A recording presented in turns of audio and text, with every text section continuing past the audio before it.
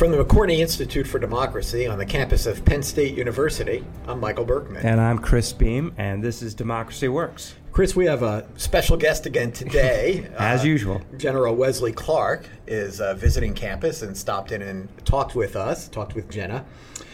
Wesley Clark, for those who are not familiar with him, was a Supreme Commander of NATO, presidential candidate in 2004. A long resume, but let's just leave it at that. Very impressive man and very impressive legacy of service to our nation. So, yeah, we were lucky to have him. And really interesting things that he had to say. Yeah, so Chris, why don't we start by talking about how did the founders envision the role of the military in the American democracy? All right. So, as with a number of issues that we've already talked about, the founders were very nervous, right? They were nervous about giving too much power to the people. They're also nervous about giving too much power to the military. They were concerned and had seen evidence in Europe that the military became a tool of the executive. And I actually wrote this down from Madison. The means of defense against foreign dangers have always been the instruments of tyranny at home. And so Madison... Well, this was their concern. It was tyranny of different types. Majority tyranny, executive tyranny. Well, and actually that's what I was just going to say. I mean, a lot of this just isn't operative anymore, right? I mean, the citizen soldier, the idea that we had this kind of just shell of an army that would expand dramatically and immediately whenever there was a war. When it was needed. And so what we have is effectively a standing volunteer army where 1%, less than 1% of the population is in charge of the defense of 99%. Right, so we have a much smaller army and a military. And in fact, often now we delegate out military responsibilities to private actors. And it's not only a smaller military now, it's a military that is much less representative of American society. And that is an important point for us, right, for people who are concerned about democracy. Because the whole idea of the citizen soldier was that by bringing in representatives from throughout America, you were going to have a military that was more American, that was more democratic, and that was more committed to this ideal of diversity. Yes, and then when they left the military and came back out into American society, you have a generation of people that, in theory, had shared a common kind of experience of serving. And that was absolutely true. Yeah. Now, ironically, or maybe not ironically, but of course, the military in the 1970s was probably before that, really, with the Vietnam War, was a lot of deep divisions between the military and American society. I mean, it seems to me that the military is much more respected as an institution now, and that people returning to American society are respected more. Right, I was just going to say that it's treated better. It's almost unique among public institutions as being the one that folks on both sides of the political spectrum argue that this institution deserves respect. Yeah, and there just simply is this kind of camaraderie, fraternity that comes from that kind of shared experience, and a stature. I think. Yeah, I think too. Yeah, that those of us who haven't served have to respect, have to honor. Absolutely. Yeah. All right, so we've talked enough. Let's bring in Jenna and have her talk to Wesley Clark. Sounds good.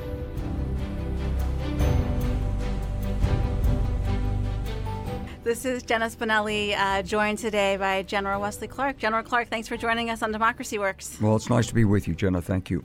So we're going to talk about the relationship between the military and democracy from a couple of different angles today. And I thought maybe we could start with a bit of your personal story. I read that General MacArthur's Duty, Honor, Country speech really inspired you when you were at West Point. I'm kind of curious what it was about that you found so inspiring, and how you see the relationship between military service and civic duty. Just before I joined the Corps of Cadets, Douglas MacArthur, who was retired at that point, came up and gave his final public speech. Of course, he didn't use a note. It was memorized, though. He had written it. Oh, it was superb. And so when my class arrived on the 2nd of July, 1962, a few days later we got this printed speech. And when you read it, it just made you shiver. He talked about what it was like to be a soldier. He told us that our duty was to win the nation's wars. He said it's not your duty to question the policies. Of course, he'd questioned them as a general. But he was talking to us as cadets, as junior officers. And it was just incredibly inspiring. I was just with my West Point class. We did a reunion in Washington, D.C. at the Vietnam Veterans Memorial and recognized the 30 members of my class who died in Vietnam. And I got to speak, and I quoted from that speech. And I know everyone in my class received it the same way. And we still get goosebumps when we read those words. Do you feel that that sense of civic duty is still kind of alive and well in the military today? Yes, it is. But I think it's not why soldiers join the military necessarily. They join for a variety of reasons. But for the men and women who serve, particularly as officers and after they've been in for a while and after they've sacrificed, there's a bond there with the nation that gives you a special sense of responsibility for the country.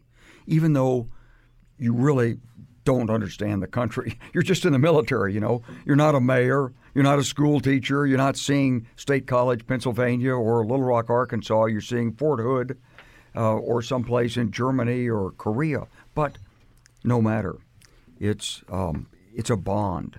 And if you've been wounded, it's an even stronger bond. And so you feel that connection that MacArthur talked about. So we've talked on this show before about the idea of an empathy gap and how that kind of misunderstanding or kind of inability of one group of people to understand another impacts democracy. I've read a little bit about how that might exist in between civilians and people in the service. Do you see that gap that exists, that empathy gap? Oh, there's no question about it, because people don't serve today the way they used to. When I was a young man, the draft was in place. So when I was in high school, you knew if you went to, let's say, if you went to Penn State or you went to the University of Arkansas, these are land-grant institutions. You're going to be in the ROTC for 2 years as a man. Now, you don't have to stay with it after that, but you're going to wear a uniform. You're going to march. You're going to shoot an M1 rifle. You're part of the national defense fabric of the country. And if you look, for example, at the Princeton class of 1954, maybe 70% of them had some military experience. If you look at the Princeton class today, the University of Arkansas class, or any of them, I mean, it's just not there. It's what I first heard when I came back from Vietnam, even before we became a volunteer force. Something changed in that period. And I remember my wife's little sister running around Brooklyn, and I was wounded, and I was recuperating at her parents' house, and she was telling people, well, my brother-in-law is back from Vietnam, and they'd say, ooh, Vietnam, ooh. She said, yes, but that's his thing. He likes the Army. It's like, it's your thing.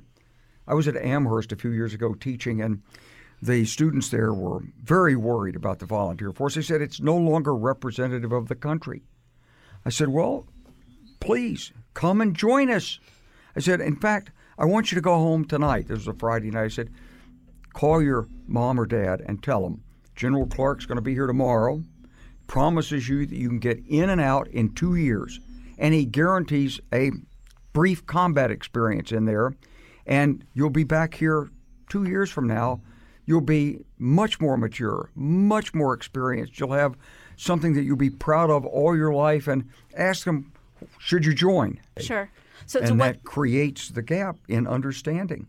And you know, it's people in my generation, of course, many people were really against the Vietnam War, and they were against the military. But over the last 40 years, they've mellowed out. And many of them feel sort of guilty that they weren't part of it. I think young people today who didn't go in and who see the sacrifice, and when they always pat people on the back and say, thanks for your service, and you can have my first class seat on the airline, they don't get it. That's not what it's about. That doesn't help, really. It's the fact that we should all be in this country together. We should all share a duty, the potential for sacrifice, and we don't. So what's the solution to closing that gap? We need to pull the country together. Now, when I ran for president, Congressman Charlie Rangel said, "I want you to come out in favor of the draft." It's like, wait a minute. If you're in favor of the draft, that's like, the only way you're going to get the draft is to draft 16-year-olds. Because once you gave the draft out, the vote out to 18-year-olds, then they're not too happy to give up their freedom and serve in the United States Armed Forces, even though after they've done it, they'd be very proud of themselves. And so what you have is the case where the country, young people don't have the same experiences.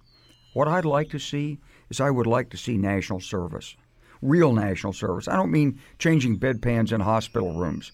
I'm not trying to take away, low-income jobs from people that need those jobs, but this country needs major work, our infrastructure, our forests. There's so much that could be done. And if young people could come in, be organized, set aside the computer games and all that for 12 months, and be with people from a different part of the country, a different social class, a different educational level, they would be so enriched by this experience. It seems like the military is also becoming, on one hand, smaller, but also I think, at least in terms of class, maybe a little bit more or a little bit less diverse, that way, or not having people from the top. I think there's two things that have happened. One is I think generation after generation, kids emulate their parents. So a lot of people who are in the service today, they're proud of their father, and they come in, men and women. A lot of women come in and say, my father, my grandfather. But it's also true that, especially in the Army has moved from when I came in, it was like soldier, scholar, statesman model. You were supposed to be like General George C. Marshall. You were supposed to be thoughtful. You were supposed to be well-read. But we've moved toward a warrior ethos, which is let's do some more hand-to-hand combat and understand how to defend ourselves. And, in my day, if you got close enough to do hand-to-hand combat, some mistakes had been made. And so, yes, we did it, but it wasn't the epitome of soldiering. That changed in the 1990s, and especially in the aughts and today. The Army's very focused on its warfighting mission at the tactical level. And I think this also drives a wedge. My officers of my generation, we were expected to know economics, sociology, understand the political system. And I don't get the same sense that the officer corps today is broadened out. And maybe that's just about the Army, and maybe it's the necessary focus we had to bring after repetitive tours back and forth to Iraq and Afghanistan. But I think it's one more factor that contributes to a sort of distance and maybe a reluctance on the part of young people who don't see themselves as warriors. Sure. They see maybe a need to help the country, but they don't see themselves, with big hands and lifting weights and grabbing somebody around the neck to finish them off. The change in ethos that you mentioned, that shift to more of a warrior mentality, what does that mean for democracy? There's never anything as intense as being on a deployment in a war zone, and especially in the case of Afghanistan or Iraq, where, yes, some people died, but it wasn't like World War II and Vietnam. Whole rows of people weren't shot down. You were doing the shooting. And if you read books like The American Sniper with the late Chris Kyle, you get a different feel for what this is about. And some of these men have come out and they can't give it up. In some cases, they're hired as security guards. In some cases, they go back and work in these countries. There was just an article in BuzzFeed last week about American soldiers who were hired as mercenaries by a Middle East government to kill political opponents in a different country. That's disturbing. And when you bring those skills out of the service and you apply them for money, maybe it's overseas today, but who knows where it'll be applied next. That is disturbing. And so, did you see this shift happening during your time in your military career? And did you make any efforts to change the culture as you saw the tide shifting? Well, I just saw the beginnings of it, and so it was. I was already a 3- and 4-star by the time this started to take root, and really it was the experience of the invasion of Iraq and then the repetitive occupations that really drove this home in a powerful way. A little of it was good. In other words, in the Army, every soldier should take care of himself or herself. And what we found in the invasion of Iraq, for example, is you may remember there was an incident where a supply convoy got misdirected in Al Nasiriyah, and some people were captured and some people were killed, and they weren't prepared to fight. Well, if you're on the battlefield and you're wearing a uniform, you have to know how to use a weapon, have a gas mask, have a radio. You need night vision goggles. And the Army was pretty stingy with that kind of training and that equipment for these people who were supposedly rear area. And so I think it's been good that there's more of a warrior spirit. I just think you have to, it's like everything, you have to think about the purpose of the military. You don't want to carry it too far.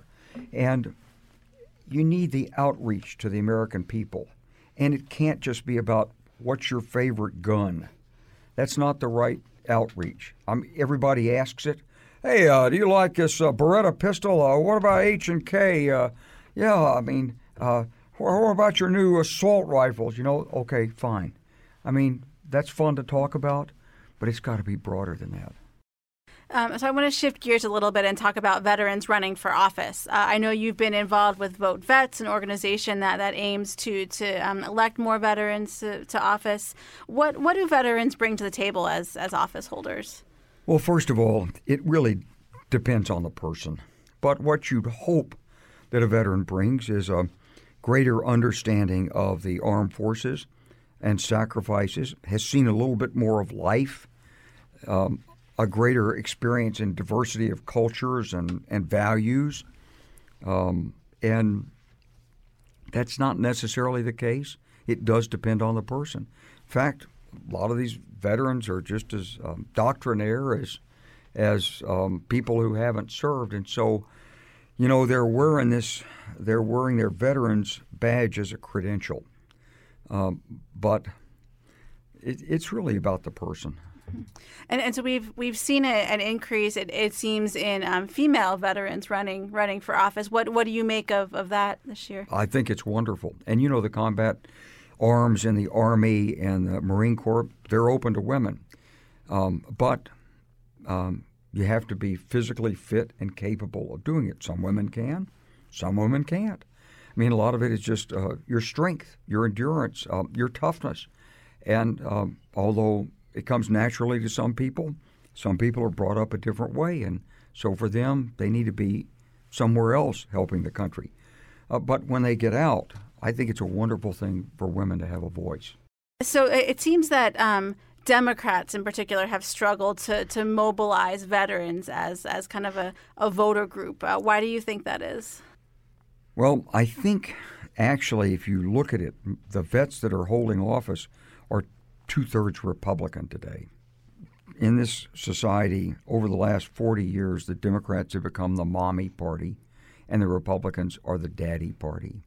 The Democrats stand for fairness. The Republicans stand for security. The motivating forces are injustice for the Democrats and fear. And fear is a very powerful motivating force. And so when you're dealing with that, it's what every Republican president says. There's nothing more important than protecting the security of the country. Okay, well, we're Republicans. Don't argue with us. We know everything about security. You people can give out money to people if we allow you to do it, but you're the party of illegal immigrants. You're the party of welfare giveaways. We're the strong party. So it's not fair, but that's the way the message has evolved over the last 40 years since the Vietnam War. And so Democrats want to rebalance that public appreciation. The biggest factor in voting actually in most elections is party label. polling from the Military Times shows that support for President Trump is falling among service members. I'm curious how you kind of navigate that tension between following orders that come down from the commander-in-chief, even when you might not necessarily agree with him or kind of what he stands for. Well, there's no tension at all. I mean, you follow the orders, period. I was asked this question a lot when President Clinton was president, and he was impeached. And people said, how can you work for somebody who's been impeached? He's the commander-in-chief. He's the president of the United States. Until he leaves office, he's the boss. And the troops actually liked him. He was pretty good with troops, and he had a very good reception when we went out to meet them. I'm sure if Donald Trump does go out and meet troops in a combat zone, that he'll be very well received, and respectfully so, and he should be. So I don't know what to make of the Army Times poll, but I will tell you this, or Military Times poll, but it does make me concerned, because we don't want the military to become like the Praetorian Guard that's the final arbiter of who should be elected or selected for high office or not. Honestly, that will be the destruction of this democracy. Do you think that democratic dissent has a place within the military? Democratic dissent, no. I think that if you get an illegal order, of course, your obligation is not to obey it. If you get an order you don't agree with, you always have the right to question it. I mean, unless you're in an urgent life and death situation. But don't expect your boss to agree with you. When the boss says, I want you to hold that piece of ground for the next 24 hours, and you say, boss, I don't think that's a really good idea because, I might take some casualties. Get up there and, or you're out of here. I'll get somebody who will. That's the prerogative of the organization. So you always have the right to speak up, but you also have to face the consequences. Now, that's not to say you don't vote. You should vote. But when you vote, that's private. That's personal. That's between you and your wife or you and your husband.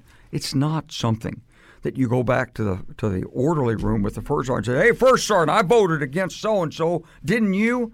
And he says, no, I didn't. I like him. Said, oh, boy, we're going to have this out right here. Well, that doesn't work. You've got to keep those discussions out of the military. Do people talk politics kind of, around whatever the kind of military's equivalent of the water cooler is or, Not as much as you might think because, first of all, they're not following 24-hour news. But, today, and you probably know this far better than I mean, the news is about entertainment. We have a president who's like a real-life Rush Limbaugh. We can hardly wait to see him, what outrageous things he says next. And although people say the mainstream media is all Democratic, actually it isn't. It's just about money. And so if he's entertaining, he gets the coverage. The troops aren't watching that so much. Troops are really more focused on their families and what the impact is on them. Speaking of democratic dissent, I know you came out in support of Colin Kaepernick when his Nike campaign came out earlier this fall. Curious what kind of went into that decision for you and what the reaction has been that you've received since you made that announcement. All the time in uniform, especially when I was a senior officer, I went all over Latin America where I was a commander, and then in Europe, and of course, I defended our democracy. But you defend it without really understanding it. I say this, and I don't say it necessarily with pride, it's just a fact, but I'm one of the few people who's been at the top of the armed forces, the top of political efforts, and the top of business. And so when you've seen the world that way, as I have, you realize there's a lot of injustice, and we don't live up to our values. Never have. It was great sentiment in the Declaration of Independence and the preamble to the United States Constitution. We couldn't quite come to grips with slavery. We fought a war over it. After it was over, we didn't fix the problem in the South for 100 years. It's still not fixed across America. There's racial discrimination. There's gender discrimination, misogyny. The women only got the right to vote less than 100 years ago. Before that, they were supposed to stay home and shut up. It was a really hard thing for women to demand the right to vote. So I think treating people with respect is the absolute foundation of democracy. And so when Colin Kaepernick took a knee, I don't see that as an insult to the flag or the military or veterans. I see that as standing up for the values we fought for. They're just not perfectly implemented. We can do better, and we should. So something else we've also seen in the Trump administration is what seems to be an increase in generals and other kind of high-ranking military personnel now serving in the cabinet and in government. So how does that, from your perspective, impact how government functions at that level? I think Jim Mattis is proving to be a very solid, stable, reliable Secretary of Defense. H.R. McMaster in the White House was a wonderful guy, very capable, but he was not prepared for the position he was put into, and he was thrown into it's a real snake pit in any White House. It's hard, conflicting agendas, conflicting personalities, and you're in a situation unlike the military. Where in the military, if you do a good job, you'll get a good efficiency report at the end of the year, and when your time comes up to be considered for promotion, in 2 or 3 years, you might get boosted to the next grade. In the White House, it's like, hey, I like that guy. He should be the next cabinet secretary. I mean, the ambition, the scope for ambition is unlimited.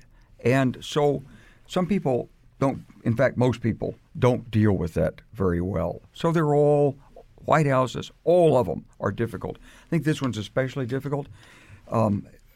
John Kelly is a fine officer. He wasn't out very long. He's in a position where he has 4 challenges.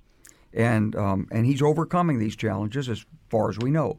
First challenge is that he's in a situation where technically he's not an expert.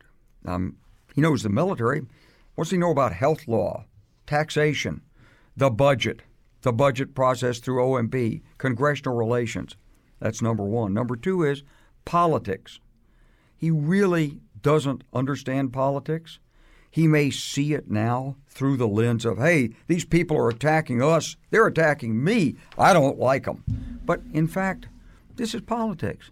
Hey, don't take it so personal. It's just about the competition for the most powerful position in the world. That's all. Third thing is, of course, is ethically. We're in a difficult position today. We have a president who has business interests. He's got gambling, gaming. He's got worldwide interests. His kids are out there all over the place. When they travel to the Middle East for business, they're escorted by the Secret Service. What is this about? And so you have an ethical issue. And if you were John Kelly, you're standing there in the Oval Office, and one of the kids comes in and says, Dad, I'm not supposed to tell you this, but I just had a great trip, and don't worry, our hotel empire is going to really be. What if they said that? What would you do as I don't know whether it's happened to John, but I could imagine it would be a difficult position to be in, because you'd say to yourself, wait a minute, he's making these important decisions. What's the motive? Is it business? Is it personal? What's this about? You don't know. And the fourth issue, of course, is the legal thing. I don't know if that's going to happen to someone like John Kelly, but it's conceivable that you could find yourself. What if the boss says, you tell that guy to knock it off over there? I said, Mr. President, you want me to call the Rosenstein and tell him to stop the investigation? He says, no, that would be illegal, but you know what I'm asking. Did you do it? I said, and so you're in the position of sort of, it's like when you're a junior officer. They always tell you, said, if you're a lieutenant, don't tell that sergeant you don't care how he does it. Just get it done, because he's going to do something illegal to get it done, maybe, and you're going to be responsible. We used to have this happen all the time when there were inspections and you were missing parts, and there'd be always the temptation for some lieutenant to say, Sergeant, I don't care how you do it, but you got to get me a sprocket for this tank tonight. So when you're a military officer and you're thrown into that environment, these are perplexing challenges. Now, John's lived with it for a year, and more than a year. He's survived it so far, and he's a smart, savvy guy. But I hope he's walking on the right side of the lines. Right. Well, there's certainly lots to unpack here. We could keep talking about this stuff all day long, but I know we have to start to bring things to a close here. I want to make sure that we do get in, though. You are visiting Penn State today with your Renew America. Renew America. So tell us about that. What are you hoping to achieve that organization? We're here to try to see if young people are interested in renewing the country. You know, if you look at politics today, it's a nasty, cynical business. It's name calling. It's digging up dirt on people. It's oppo. It's entertaining if you're not in it, but is it good for the country? And seems to me we've drifted off path.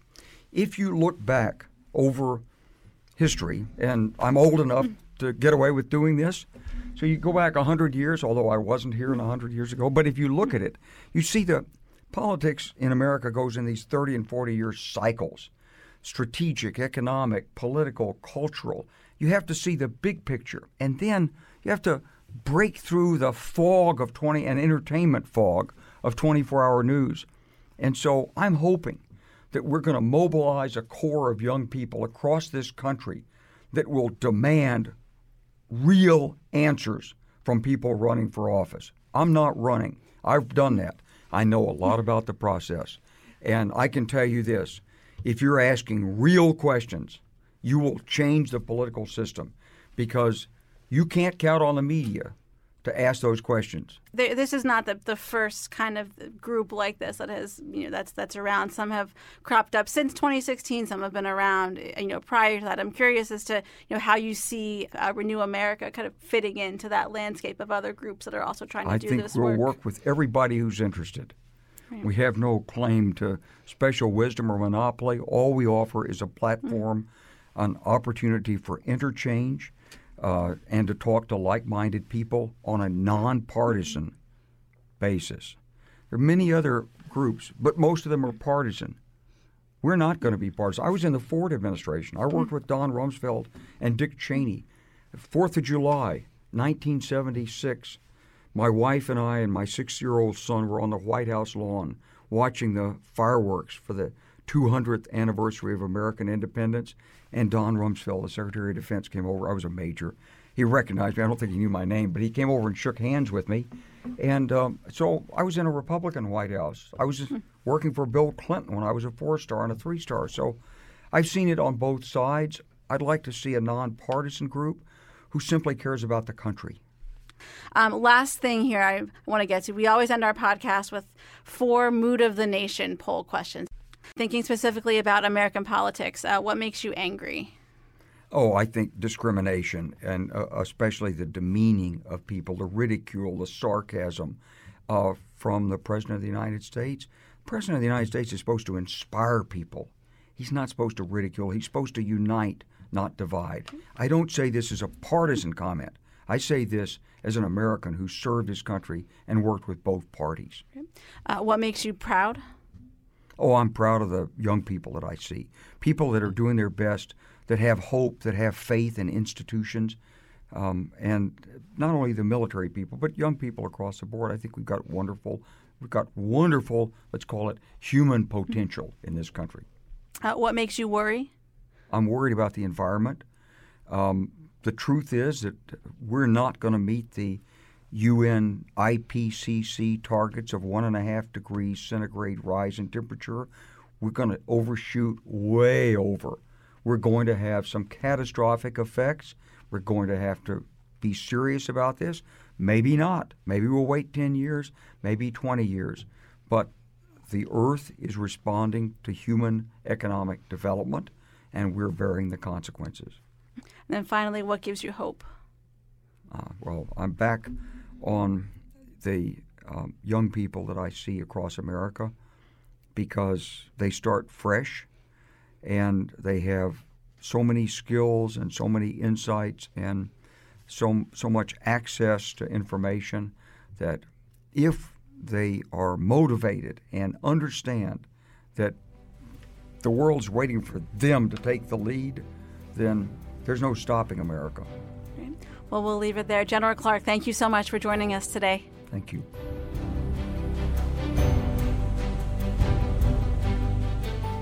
Well, we're back. Chris, what struck you about Jenna's interview with General Clark?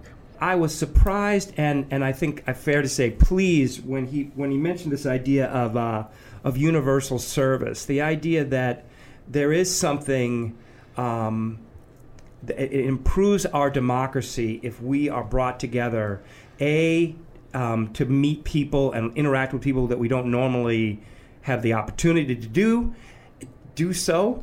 And also with the idea of service, that we owe something to this nation. Yeah, that was all quite interesting, and some presidents have talked about that. Right, have talked about that as it's well. It's a tough sell, and I don't know that it's going to go anywhere. But one thing that struck me there is that I kind of heard him saying that serving in the military now does not necessarily expose you to that wide diversity. Now, I mean, statistically, that is an interesting right? point, Statistically, yeah. we know it's true that the military is now pulling from a smaller demographic than it used to, because it's an opportunity for some that they for need. Whom is it an opportunity? Yeah, and for those who don't need the opportunity, they largely choose not to do it. Especially when being in the military means going to a war, right? I mean, it's not like it was when in the 80s when I was in college. You know, it was a free college, and then you served 6 years and you were done, right? But now, if you're going to Afghanistan, now it's a military of warriors, right? I mean, that's what I heard him saying. Right. Is that they're more narrowly they more narrowly define themselves as warriors. He mentioned and spoke at length about this MacArthur speech of duty, honor, service. There's a kind of high-mindedness to that ideal that extends beyond the idea of you just being the tip of the spear. And so I think he feels like that has been lost. Yes, as well as an investment by people into what he referred to as the national defense fabric, right? That Americans I thought I heard him saying that he doesn't see a wide enough swath of American society as being invested personally in our security. Sure. I was also glad that Jenna asked him about generals serving at the highest level of American service. Yeah, you've expressed this. Yeah, this concern. We read a lot of books on democracy, but it was only David Frum that raised this as a concern of his. That as he saw it. Taking nothing away from these people as individuals, but just that a lifetime in military service is different than a lifetime in democratic governance. Right. The ethos of the place is different. The commitment to democratic values as opposed to getting things done, which is something actually that he talked to a little bit, is very different. And I don't know that I heard him reflecting it quite the same way that David Frum did. Because he went and focused a lot on his respect for McMaster and Mattis and General Kelly as well. But I kind of have some sympathy to what David Frum was saying, that I worry sometimes about all these generals at the highest levels of government, because I question the commitment to democratic governance, as opposed to just hierarchy and getting things done. And I also think it's just a matter of just how do you function well in an environment that is just so fundamentally different, with such fundamentally different expectations, and where disagreement is the coin of the realm. It's just, you're never going to get around it. Whereas in the military, when you're the general, right? Yeah, what you say happens, right? And the only thing you have to be careful about, according to General Clark, is how you convey your orders. But that your orders are going to be followed is not at issue, not a question. I agree with you. I think he got that point across quite well, as he did much. He's very articulate. It gets us thinking about the role of the military in a democracy, and how being in the military might, shape us as democratic citizens. Well, I think if you are going to make that kind of sacrifice and commit yourself to the defense of our nation, that you ought to have representation in the body that's making those decisions. Yes, and it's a voice that we need to hear. I agree. Yeah. So why don't we end Democracy Works on that note today? That sounds good to me. From the McCourtney Institute for Democracy, this has been Democracy Works. Thanks for listening.